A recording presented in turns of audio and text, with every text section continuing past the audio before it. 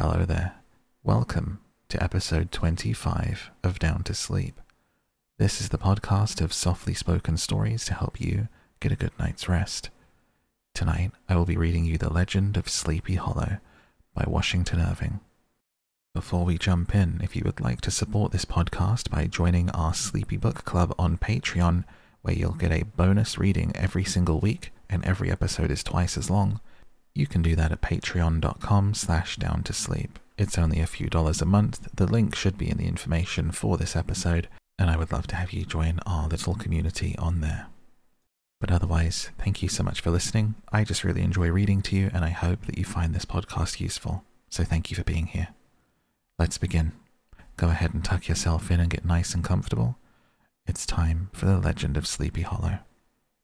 In the bosom of one of those spacious coves which indent the eastern shore of the Hudson, at that broad expansion of the river denominated by the ancient Dutch navigators the Tappan Zee, and where they always prudently shortened sail and implored the protection of St. Nicholas when they crossed, there lies a small market town or rural port, which by some is called Greensburg, but which is more generally and properly known by the name of Tarrytown. This name was given, we are told, in former days, by the good housewives of the adjacent country, from the inveterate propensity of their husbands to linger about the village tavern on market days. Be that as it may, I do not vouch for the fact, but merely advert to it, for the sake of being precise and authentic.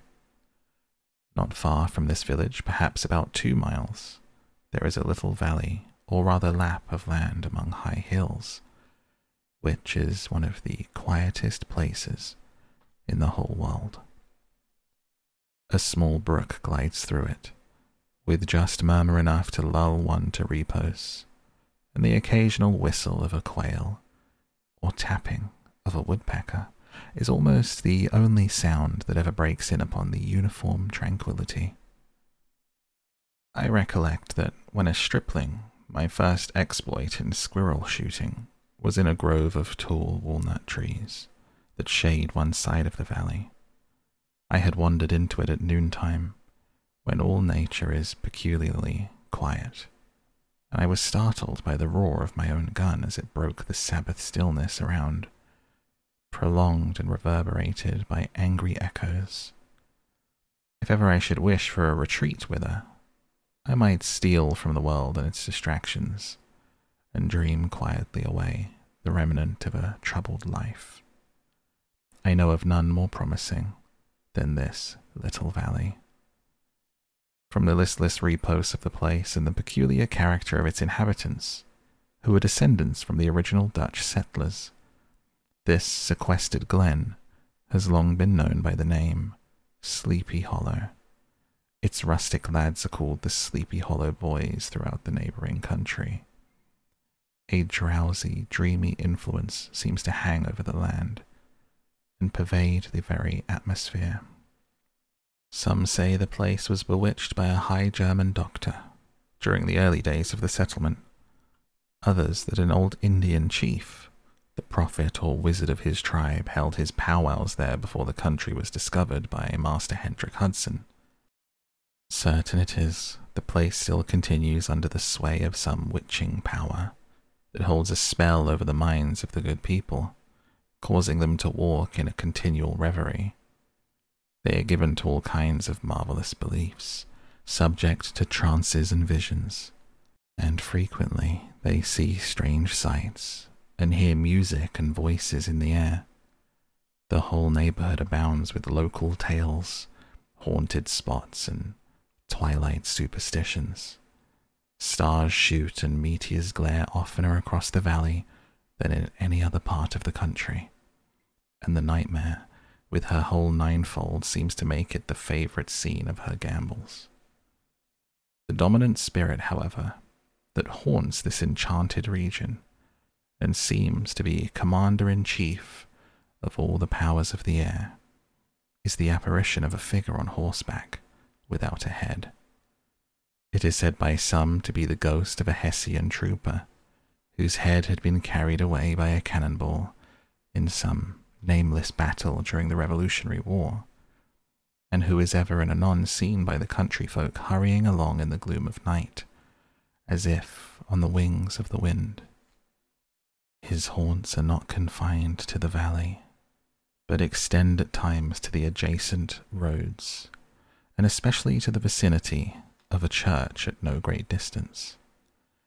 Indeed, certain of the most authentic historians of those parts, who have been careful in collecting and collating the floating facts concerning this spectre, allege that the body of the trooper having been buried in the churchyard, the ghost rides forth to the scene of a battle in a nightly quest of his head, and that the rushing speed with which he sometimes passes along the hollow, like a midnight blast, is owing to his being belated and in a hurry to get back to the churchyard before daybreak. Such is the general purport of this legendary superstition, which has furnished materials for many a wild story in that region of shadows, and the spectre is known at all the country firesides by the name the Headless Horseman of Sleepy Hollow.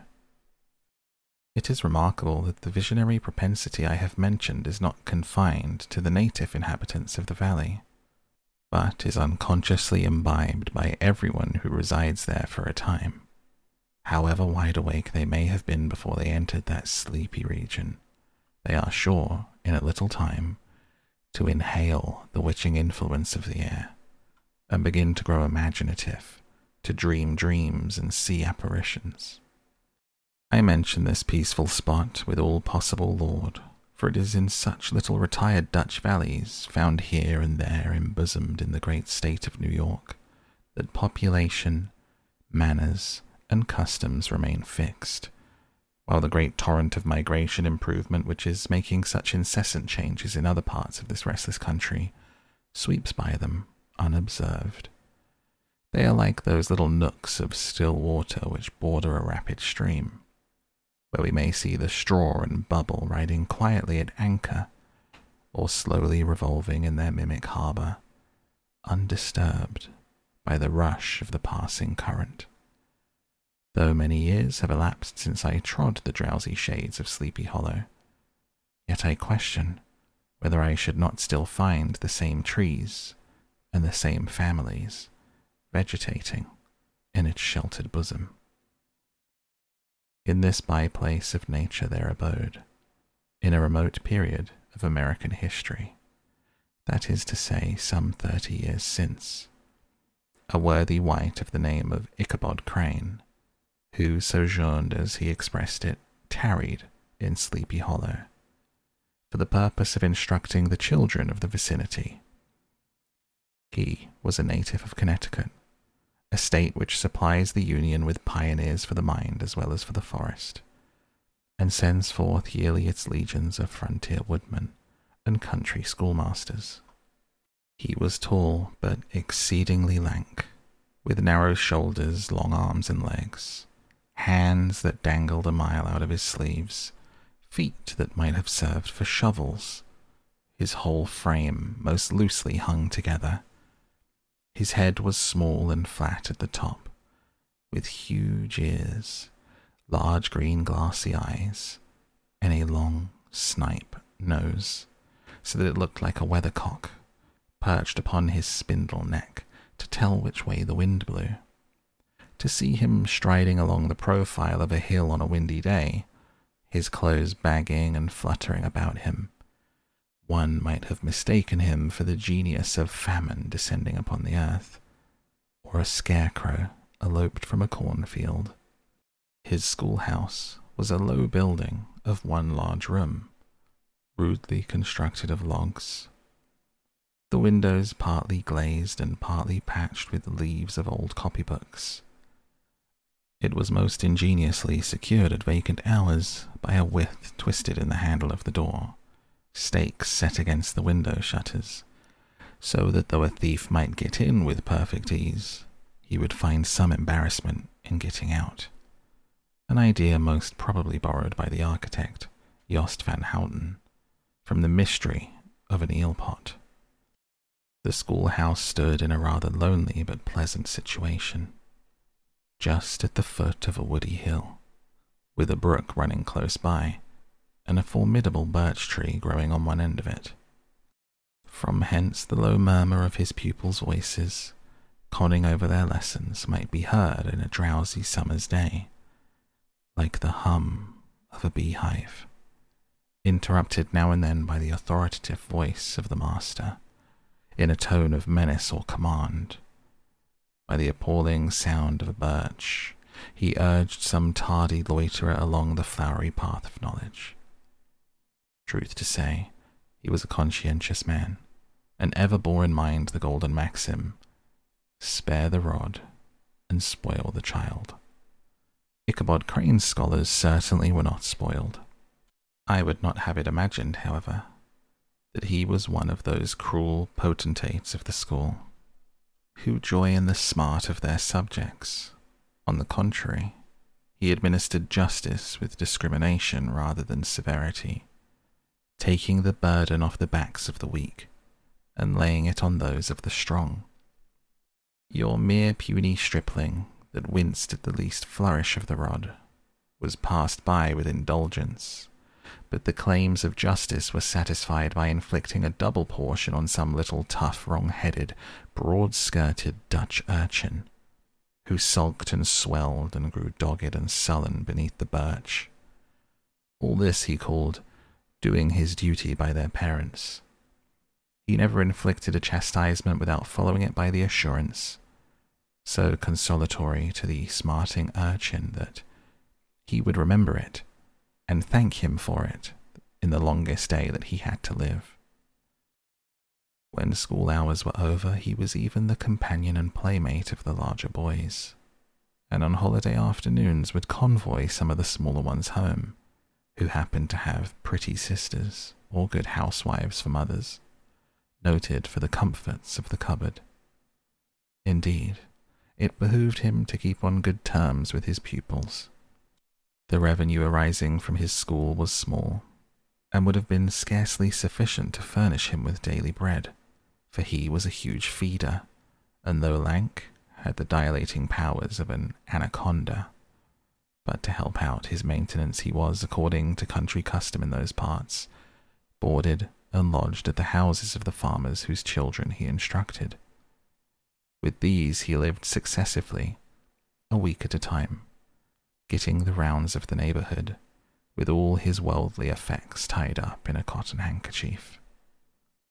That all this might not be too onerous on the purses of his rustic patrons, who were apt to consider the costs of schooling a grievous burden, and schoolmasters as mere drones, he had various ways of rendering himself useful and agreeable.